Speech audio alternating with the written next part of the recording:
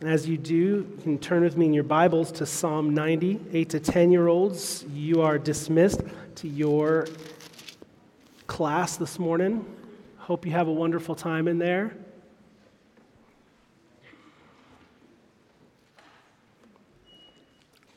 We'll be looking this morning together at Psalm 90, and as you turn there, just waking up from your turkey coma still, surprised that Christmas season is already upon us. The end of the year is upon us. It's all happened so quickly and at the same time so slowly. It's this strange dynamic of time passing, the years passing. We come to the end of the year sometimes is when we are most apt to reflect on that reality and think about how slowly the days go by and yet how quickly the years fly past. Songs throughout the centuries have tried to capture this. And in many ways, even songs from unbelievers, some of the most popular songs that have risen to the top of popularity are perhaps because of the way that they try to capture this sense that we have that time is flying by so quickly. One example, at the beginning of the song, you hear alarm bells ringing as though time is up. And then the clock begins to tick. And then the ticking of the clock becomes the beating of a heart. The beating of the heart becomes the beat of the song. And the lyrics sing, "Tired of lying in the sunshine, staying home to watch the rain. You are young and life is long, and there is time to kill today. And then one day you find 10 years have got behind you. No one told you when to run. You missed the starting gun. And you run to catch up with the sun, but it's sinking, racing around to come up behind you again. The sun is the same in a relative way, but you're older, shorter of breath, and one day closer to death. Every year is getting shorter. You never seem to find the time. Plans that either come to naught or just half a page of scribbled lines. Hanging on in quiet desperation is the English way. The time is gone. The song is over. I thought I'd something more to say. Pink Floyd, Time, 1973. Those great theologians, Pink Floyd. It's not often I make a habit of quoting Pink Floyd on a Sunday morning, but I think it really captures this sense that we all have. It's no surprise that some of the most famous songs of all time, even by non-Christians, seem to be grasping at something, trying to untangle the way that time is slipping away from us.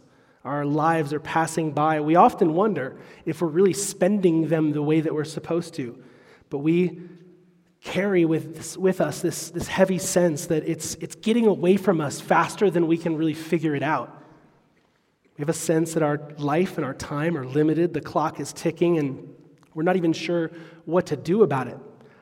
In the moments when we're most honest with ourselves, which is rare, in the quiet of our own hearts, we feel uncertain that for all our efforts in life, uncertain we're doing it right, making the most of this thing, being the person we're supposed to be, the parent we're supposed to be, the spouse that we're supposed to be. It doesn't matter how young or how old you are, if you're looking ahead to life, trying to figure out if what you're supposed to be, or if you're right in the midst of it, trying to figure out if you're doing it right, or if perhaps you're in the final chapter, looking back and wondering if you spent it well.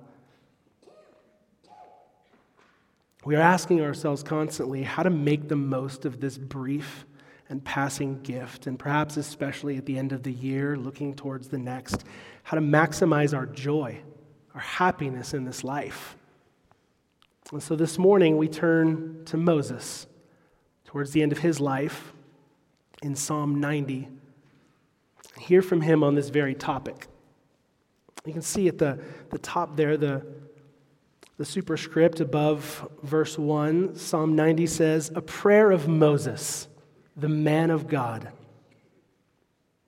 A prayer of Moses, the man of God. He is a man. Moses felt what we feel. He lived on earth. He had a temporary life. He was an imperfect man, though used greatly by God. And he's given the title here, the man of God. That title is attributed to other men in Scripture who speak for God, but it's attributed to Moses at least 4 other places in Scripture, as are several other prophets and preachers, and it just kind of highlights Moses' close relationship with the Lord. It's funny, when we moved a while back, we were meeting some of the neighbors, and you're talking and getting to know each other, and there's always that awkward moment as a pastor when people ask what you do. You could say almost anything else, but if I say a pastor, it's like people don't know what to do with that. And so at Discount Tire the other day, a guy asked me, what do you do? I said, I'm a pastor. He goes, oh. And it was like he was frozen. He wasn't sure what to say next. Like, it's okay. I almost want to hey, it's all right. It's okay.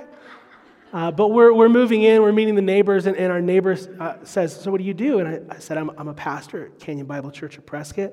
And she said, oh, it'll be so nice to have a man of God in the neighborhood. Like, oh, I don't know about all of that. I understand the thought though, right? As we think about our lives, our time, I think that's really what we want, isn't it?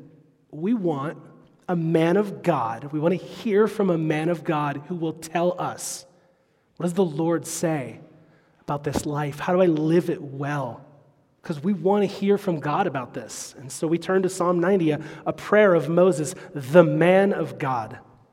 This is the oldest psalm in the Psalter. We know that because it's the only one written by Moses. I don't know why they put it as 90th. You would think this would be like Psalm 1. But for whatever reason, when they organized the Psalter, they put this as the introduction to Book 4, Psalm 90 of the Psalms, and you can look into all of the reasons why people think that might be the case. But this is nonetheless the oldest psalm in the Psalter, and therefore some of the oldest recorded scripture that we have, and along with the book of Job, which would have been the first thing to be written, and then the Pentateuch. This Psalm 90 would have been written somewhere during the wilderness wanderings when Moses had led the people out of Egypt, was leading them towards the promised land, and before he died on Mount Nebo, he would have penned Psalm 90 at some point in there. And so what a great thing as we learn from Moses, looking back on his life, and in many ways, the opportunity for us to learn from his reflections and prayers on the meaning of life. And so we're going to learn from Moses here 3 ways to pray for and live a meaningful life. 3 ways to pray for and live a meaningful life. First, pray about mortality. Moses spends the first 6 verses of this prayer simply talking to God about who he is in relationship to time and who we are in relationship to time. Look at verse 1. Lord, you have been our dwelling place in all generations. At the writing of this psalm, the Israelites were wandering in the wilderness, and they actually had no permanent home at the time. This is picturesque of the reality of our lives. Right? We have no true home but God. In all of our dwelling, all of our life, we're dwelling in his creation that he himself holds together. As Acts 17:28 says, in him we live and move and have our being. Moses understood this, and he begins this prayer simply reflecting on the simple fact that for all of our travels, all of our schedules, all of our appointments and timetables and events of our lives, it is all lived within the circle of God's embrace. He continues this reflection in verse 2. Before the mountains were born, wherever you had formed the earth and the world, From everlasting to everlasting, you are God. In Hebrew, literally says, before the mountains were born. Clever word choice for Moses, who repeats words like this: birth and death, life and time, morning and evening throughout this psalm, really emphasizing the theme of life and death in Psalm 90. It's just a great reminder. Before the mountains were born, before God had formed the earth and the world, from everlasting to everlasting, He is God. We might drive by and look up at the loftiest, long-standing ancient mountains covered with centuries of snow and might feel dwarfed by the thought of their age. God still looks at them and says, "Aw, I remember the day you were born like it was yesterday. Before the mountains were brought forth, or ever you had formed the earth and the world." Earth and world, this isn't repetition, but emphasis. The Hebrew word for earth refers to the physical planet, while the Hebrew word for world refers to the people who inhabit the planet, the earth and the world. God birthed and formed them both. The planet, the people who live on it, it is His creation. It is something that He gave birth to. Before the mountains were born, before the world was formed, before humanity was created, from eternity to eternity, God exists. Let's just admit the fact that that is just impossible for us to comprehend the reality of. Moses would have remembered how God introduced Himself to Moses from the burning bush. I am that I am. Moses says, "Who should I tell them sent me? Tell them I am sent you." God simply is. From everlasting to everlasting, He is God. Mankind, on the other hand, is quite different, and Moses is drawing the contrast here in verses 1 through 6. And in his prayer, he is meditating on the relationship of God and man to time and how different they are. Look at verse 3. Notice the contrast. You return man to dust and say, "Return, O children of man." You know what the Hebrew word for man is? Adam. The man God created from dust. It's the word for man in the Hebrew. You return man to dust and say, "Return, O children of Adam." Or in the words of the great theologians, Kansas,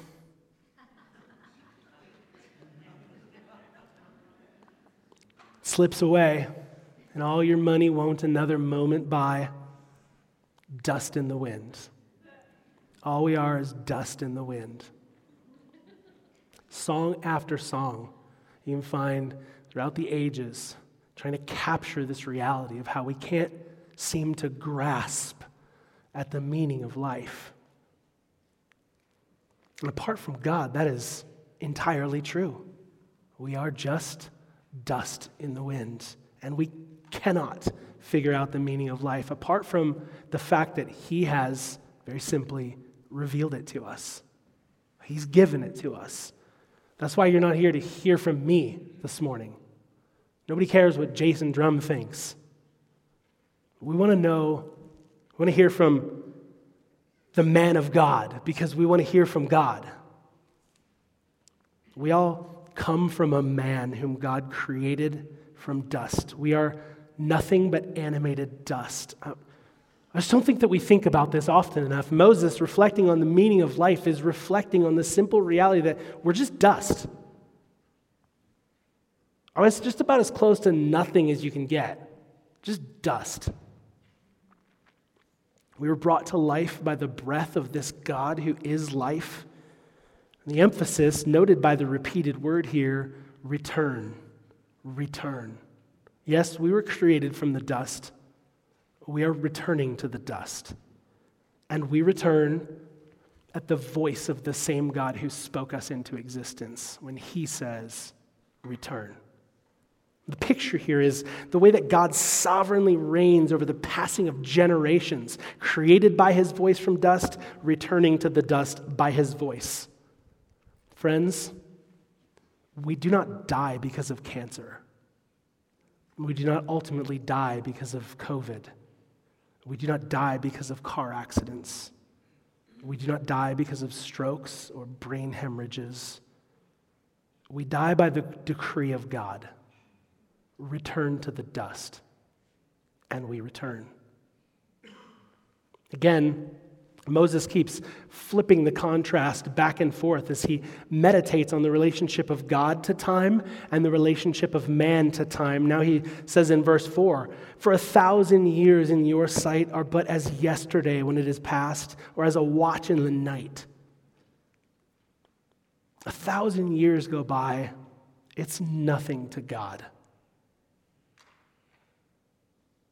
How big of a deal is yesterday right now? Today, how much does it really feel like yesterday matters? That's like the last 1,000 years to God. It's just like yesterday. The passing of time is nothing to him. He's not limited to one physical location like we are, and he's not limited to one temporal location like we are. This is what theologians call the supratemporality of God, or we might say the omnipresence of God in time. As Moses understands the perspective of his life, it's lived within the context of the God who does not merely live, but who is life. He doesn't merely exist, he is the eternal source of existence. And now Moses turns his attention back to the sovereignty of God over the passing death of mankind. Verse 5, "You sweep them away as with a flood. They are like a dream. Generation after generation, born, learn, grow, work and grow old, suffer, die, and God sits in sovereignty over the ongoing death of generation after generation, swept away like a flood." Do you sense almost the bleak tone of this psalm?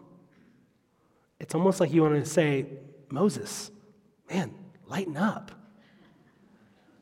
And yet we know it's good for us to ponder the realities of these things. It's good to go to the house of mourning, to consider the end of man. Moses says, "You sweep them away as with a flood. They're like a dream, like grass that is renewed in the morning." Verse 6, "In the morning it flourishes and is renewed. In the evening it fades and withers." This is the picture of generation after generation after generation. It might as well have just have been a day to God, morning, evening. The grass grows, it dies. Generation comes and they go. Notice the imagery. 3 pictures Moses compares. Death is like a flood. We're swept away. We are like a dream. We're like grass. Just highlighting the seemingly insignificant nature of our lives. Spurgeon said, "The history of grass is this: sown, grown, mown, blown. And the history of man is not much more." Your life is like a dream. Not because you're going to wake up in the Matrix one day, but because you think about how just seemingly insignificant a dream is. You wake up in the morning and all the details of the dream are kind of foggy, and then you go make your coffee, and by the end of the day, you barely even remember you had that dream. It's like it just barely matters. That's the picture Moses paints of our entire life. He says, "You sweep them away as with a flood." You just think how many thousands of people die on earth every hour. Just while you sit here during this 45-minute sermon, 5,174 people will breathe their last breath on earth, on average. About 500 times the number of people sitting in this room today die every day on earth. They're just swept away like a flood. your entire generation is dying. Everyone you've ever known. Everyone you went to high school with, every face you've ever seen smile. We're all just swept away like a flood of death. This is a really meaningful metaphor for Moses, too. I mean, just think about Moses' perspective. He and the Israelites, when they were being led out of the promised land, you remember what happened to the Egyptians in the Red Sea? They would have seen thousands of Egyptians swept away in the waters of the Red Sea as it closed in on them, and they all died in an instant. Moses is looking back on his life and pondering and saying, that's what all of us are like. Our lives are so brief, so seemingly insignificant. We're all just swept away like a flood. Moses also would have just written Genesis around this same time, and so that'd mean he'd be familiar with, and the Israelites would be familiar with the story of Genesis 6, the flood, where God's judgment coming down, bringing about death of countless souls, literally sweeping them away in a flood. And the flood was not for nothing. It wasn't just a whim of God. It was punishment for sin. The Egyptians were not swept away in the Red Sea for nothing. It was punishment for sin. God's curse upon Adam that we would return to the dust was not for nothing. It was a punishment for sin. And for this reason, as Moses continues in Psalm 90, his reflections move from the relationship of God and man to mortality into a reflection on the relationship of God and man to morality. Because these two are inextricably linked. Our mortality is because of our morality. The problem that we have with time is because of the problem that we have with sin. So we're looking at 3 ways we want to learn to pray for and live a meaningful life from Moses. First, pray about mortality. Second, pray about morality.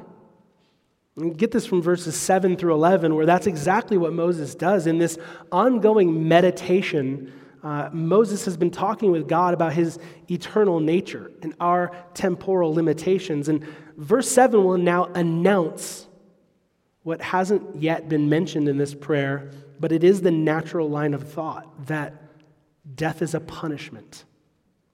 Our mortality is because of our morality.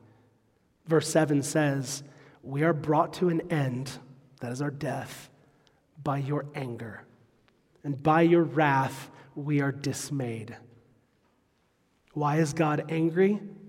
Verse 8, you have set our iniquities before you, our secret sins in the light of your presence.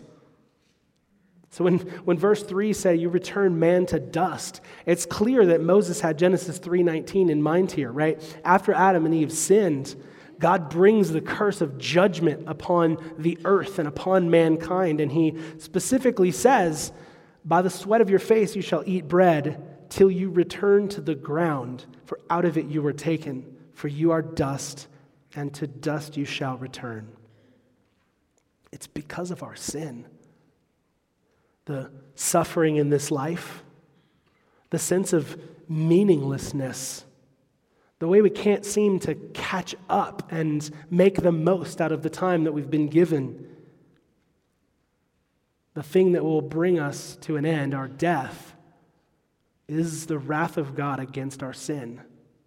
See, he created us to walk with him in this life, to represent him on this earth. And instead, we've walked away from him and sought to use this life and this earth for our own personal gain apart from him. That's what we call sin. It is a rebellion against not just God, but against the very purpose of our lives. It is a disregard for the actual meaning of our lives. I mean, no wonder so many songs have been written through the ages struggling with the meaning of life. God has actually told us what it is, and we walk away into the darkness trying to figure it out for ourselves. If you want to live a meaningful life, it helps to realize that life has already been assigned a meaning. We don't have to guess. Life has been given meaning. Your life has a purpose and a meaning assigned by the one who created it, who brought us to life, animated us from the dust, and who still reigns over it to this day. He created us to know him and to make him known in this world. He created us to experience his character in a relationship with him and then to spread his character far and wide with our lives. We so easily forget that, so easily forget why he made us. And for that reason, he is angry, and rightfully so. You can even hear Moses' sense of desperation. You can hear the experience of the wilderness wanderings that he's been walking through for years now. You can hear it in these verses, and it accurately pictures the futility of our lives too. Look at verse 9. All our days pass away under your wrath. We bring our years to an end like a sigh. The years of our life are 70, or even by reason of strength, 80. Yet their span is but toil and trouble. They're soon gone, and we fly away. Who considers the power of your anger and your wrath according to the fear of you? It's like, who can even appreciate how angry God is about sin? How horrible his wrath is towards those of us who ignore him? You know, our biggest problem in life is that God is good. Because we're not. That is the biggest problem humanity is facing, is the goodness of God. He cannot and will not tolerate sin, and we are all sinful. And you even sense that and feel that in the way that Moses is talking. He says he sets our sins in the light of his presence, as clear as day, and there's no light that compares to the light of the one who created the sun. The light of his presence illuminates in and through our most hidden sins. You can hide sin from people pretty easily, but the Maker sees all. His gaze pierces the deepest of mountain caves and the depths of every human heart over an infinite stretch of timeline. So there's the bad news. But it's interesting that Moses spends so much of this psalm meditating, talking with the Lord. No questions yet. No requests. No, God, here's what I need you to do for me today. God, give us travel mercies. God, bless us with this. God, help me to... Just, Lord, this is who you are. We know it. God, this is who we are. We're desperate. God, we feel this sense of meaningless of our lives. He's just talking to the Lord about reality, meditating on mortality, meditating on morality. And as we're learning from Moses, 3 ways to pray for and live a meaningful life. We'll look third now at verses 7 through 11. Pray not just about mortality, not just about morality, but then pray about your life. But not until you've spent time meditating and thinking on the truths of the eternality of God, the brevity of your life, the seeming insignificance of the death of generation after generation. Only after spending most of his prayer meditating on the stark contrast between who God is and who we are, does Moses now seek to ask God for what his life should look like.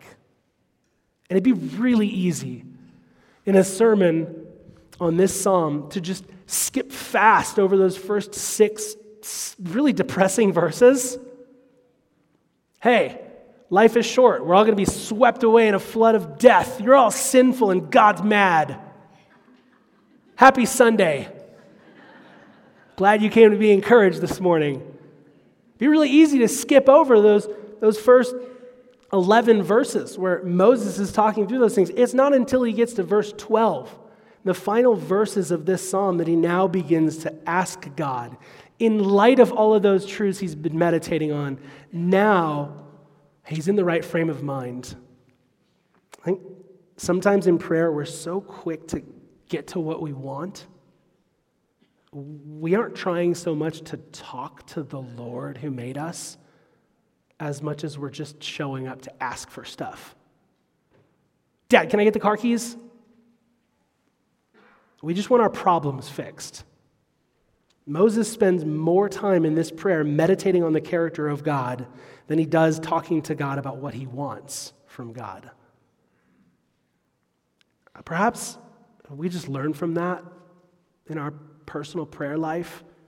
I mean, it doesn't mean that like every time you sit down for dinner, you got to have like 30 minutes of prayer. But maybe just in our personal prayer life, we could learn to spend more time just meditating on the character of God, the reality of who he is, how he's made us, the very nature of our lives and what he's made us for. Maybe then we'd be in a better place to make sure when we start asking God for things, that we're asking for the right things. It's interesting to note, too, that the Psalms are the songbook of the Bible, too, right? This would have been the songbook, the hymnal of the temple. So it's kind of a good lens for us to take a minute to look at our worship songs and even think through, just in light of this song, this prayer that Moses has penned for the Israelites to sing. How much of the lyrics of the song are just about who God is and who we are. It's not just a song asking God for a bunch of blessings. We don't need to think more about ourselves and what we want from God. We need to think more about God. We need to think more about who he is. We need to spend more time meditating on what he's done. As you think about that, like, do you spend time confessing your sin to God in prayer? Like, I know you're supposed to. And I know we all say, yeah. Of course I confess my sin. But how much time do we actually spend talking to God, telling him what he already knows, acknowledging to him our sense of brokenness, acknowledging the reality of our sin to him? Do we confess to him our weakness, feeling that we have inability, the brevity of our lives, sense that we're not doing it all right? If we want to live a meaningful life, we want our lives to count for something, it's good for us to start by talking with him about the thing that's going to prevent that from happening, our sin. We need more of verses 1 through 11 in our prayers, don't we? Before we jump to what we want from God. And then when we get to, God, here's what I'm asking of you, we'll actually be asking for the right things. And Moses models that for us.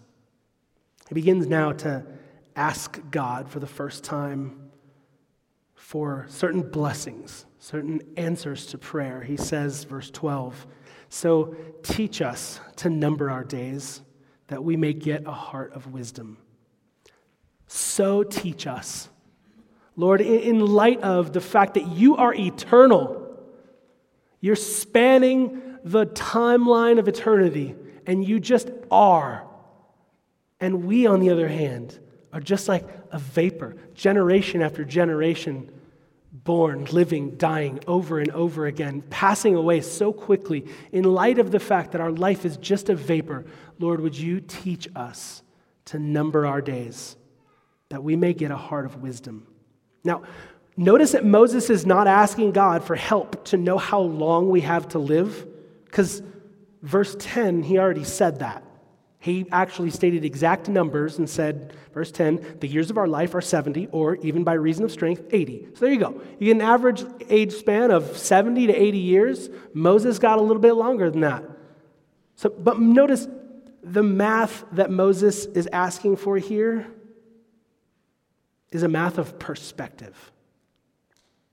Help us to order our days according to the right priorities.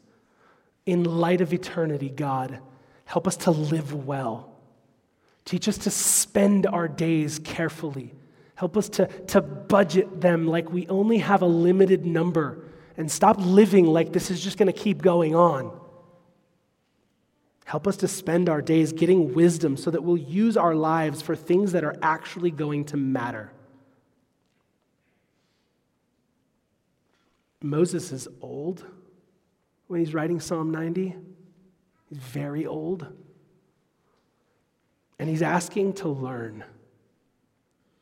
God, teach us to number our days.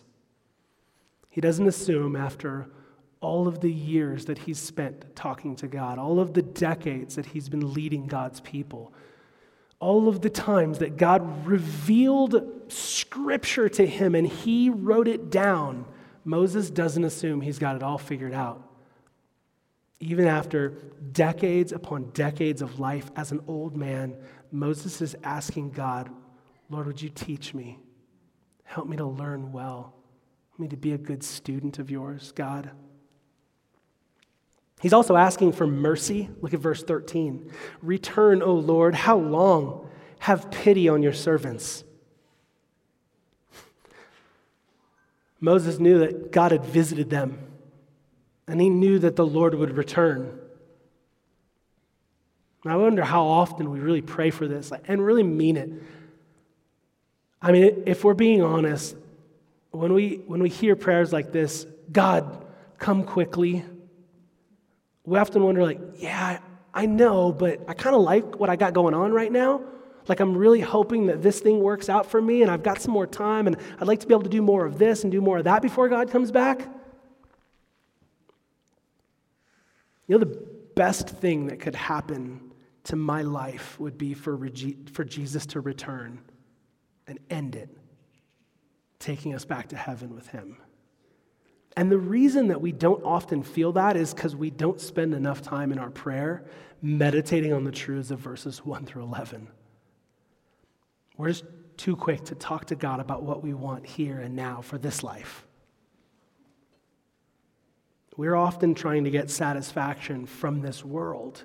And so the thought of him coming back and, in a sense, taking the world away from us makes us feel like we'd be losing something that we want, that we need.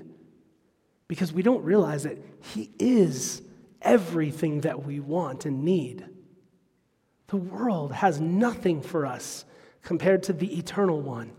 And that's why Moses continues in this prayer. Look at verse 14. Satisfy us in the morning with your steadfast love, that we may rejoice and be glad all our days. God, satisfy us with you, with your love. Not just with this manna that you've been providing for us every morning, God. Give us you. Give us you. Otherwise, we're going to waste our lives being driven by our hunger for lesser things. Lord, if you don't satisfy us, we're going to pursue everything else for satisfaction, and it's not going to work, and we'll waste our lives doing it.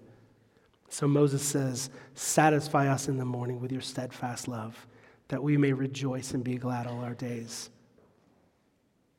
If we're going to rejoice and be happy all our days, it's not going to come from the stuff out here that we pursue. It's going to have to come from the Lord.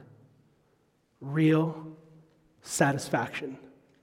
That is the meaning of our lives, that we would be satisfied by him and then become a source of satisfaction for others. This is the very thing that Jesus promised right on the last day of the feast in John 7 when he stood up and said, anyone who drinks of this water will thirst again. But anyone who drinks of the water that I give, out of his heart will flow rivers of living water. That's what it looks like to live a life well. To be so satisfied by the loving kindness of the Lord that we then become a source of that same satisfaction for others, pouring it out into other people's lives. And there's really no greater way that God has done this than through the gospel.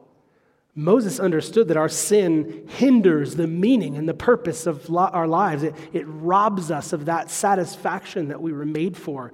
He also understood that it would be God's steadfast love that would repair the brokenness, and he knew that the Lord was returning to make it happen.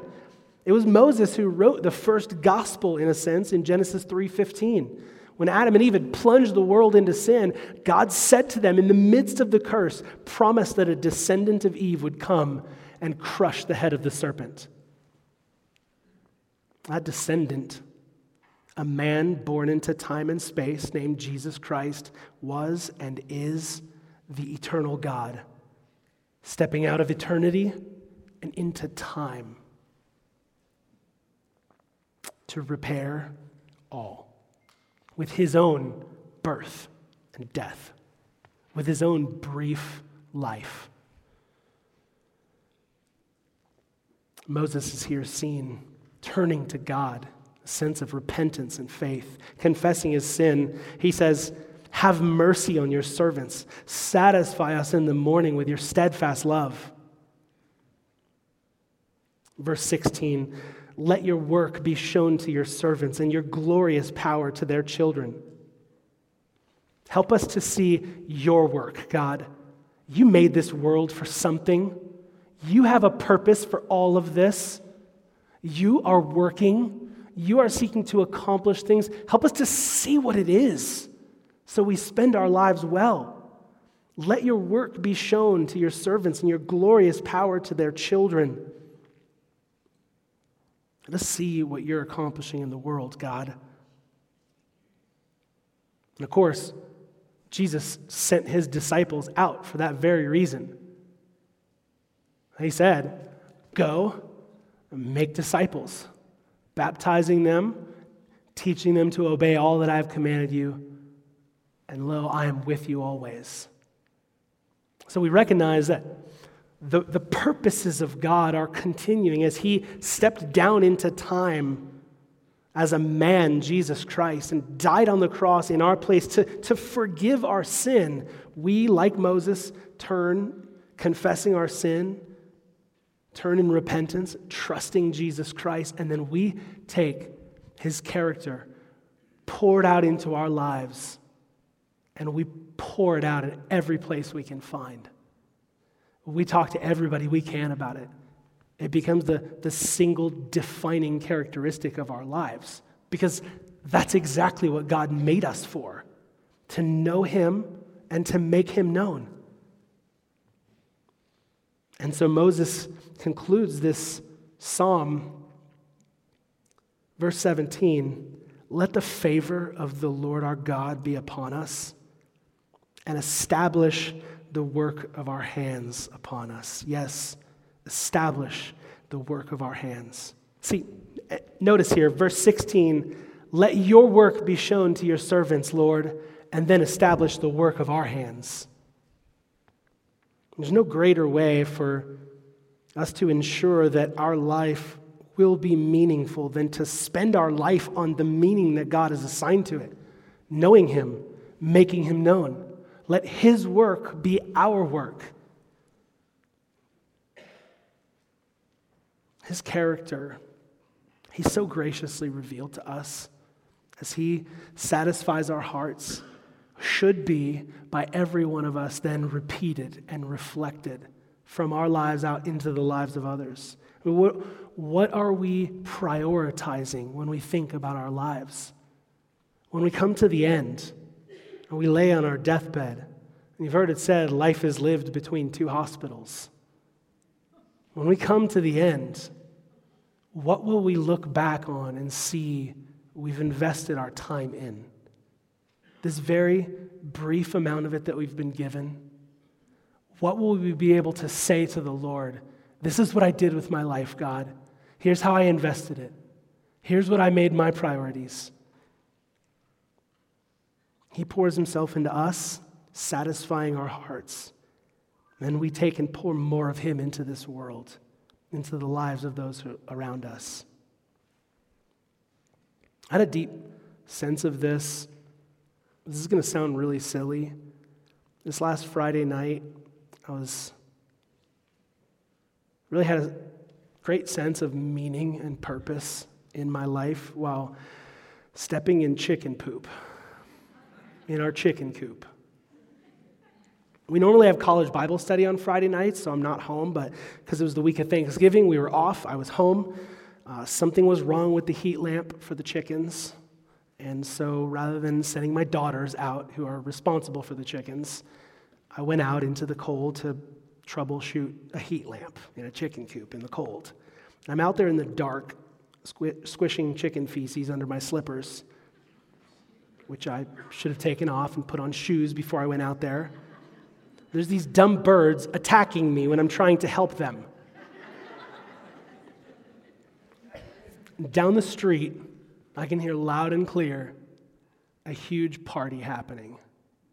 There's like sensual music playing. I can hear people shouting and laughing. And I wonder, squatting there in the chicken coop, for just a brief minute, I just wondered, like, what am I doing out here in the cold? Like, is this really what I'm spending my life on? I mean, it sounds silly, but it's just one of those little midlife crisis moments, you know? Like, what am I doing? Is this really what I want to be doing with my life? Like, it's Friday night. Shouldn't I be out enjoying my life somewhere? Doing something fun? Should I be dancing or drinking? Like, there's a lot to be had out there in this world. I could walk down to that party right now. I can hear where it's coming from. I know which house that is. Am I really spending my life the way that I want to? And it's just a very honest moment of personal reflection. And of course, the Lord would bring that up when I've been studying Psalm 90 all week, right? In light of those few seconds of temptation, you know how many thoughts can be condensed into just a few seconds of temptation. In light of those few seconds of temptation to spend my life on myself, I found myself really grateful to be out in the cold, fixing the heat lamp in the chicken coop. Because it meant that my daughters didn't have to be out in the cold. I was caring for them, not the chickens. That's God, in a small way, pouring his character through my life and into theirs. I went back inside, and I just can't tell you how much joy I found in just tucking my kids into bed, smiling at them, pulling the covers up over them, kissing them goodnight. Just in these little ways, puts the character of God on display in the way that he's given me to live. And after we got the kids into bed, I made my wife's favorite tea for her, and I don't know if I ever found so much happiness making a cup of tea. Sometimes it's in these really small moments that can carry the most meaning. But then if we're honest with ourselves, we're thinking rightly about our lives, that's all we have, is just a bunch of small moments. And this is what God calls us to. We just take the eternal character of God, his gospel, his loving kindness, and we bring it down in a sense. He pours it into our hearts, and we bring it down into the brief and passing moments of our days. It changes our priorities, and it stamps infinite meaning and lasting purpose on what otherwise would be a meaningless and short-lived seconds of our lives.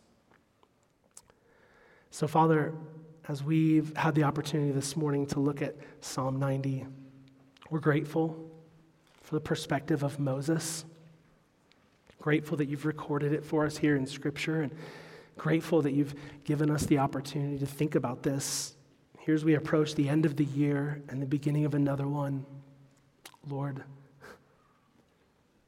we know people who have died. We will continue to know people who die. We too recognize our own death is approaching. Our lives are brief and short, and apart from you, meaningless. But Father, we have such a deep sense of wanting our lives to count for the sake of eternity. We want our lives to be meaningful and purposeful, and we know, Lord, that comes as we continue to meditate on the truth that you've revealed to us in your word, and we have a deeper understanding of the meaning that you have assigned to our lives, the purpose for which you created us to know you, to make you known. And so we're asking, Father, in light of that, would you teach us, Canyon Bible Church of Prescott, to number our days? They're so brief. We have so few to spend. We want to make them count, Lord. And we see so clearly the way that our sinful desires so often break and hinder our ability to spend our lives well. So we're just looking to you and asking, Lord, would you have mercy on your servants? Would you use us to put your character on display in this world? Lord, help us not to get in the way of what you're trying to accomplish through our lives. Give us a deep sense of your eternality and the brevity of our own lives so that we'll spend it well. We pray in Jesus' name, amen.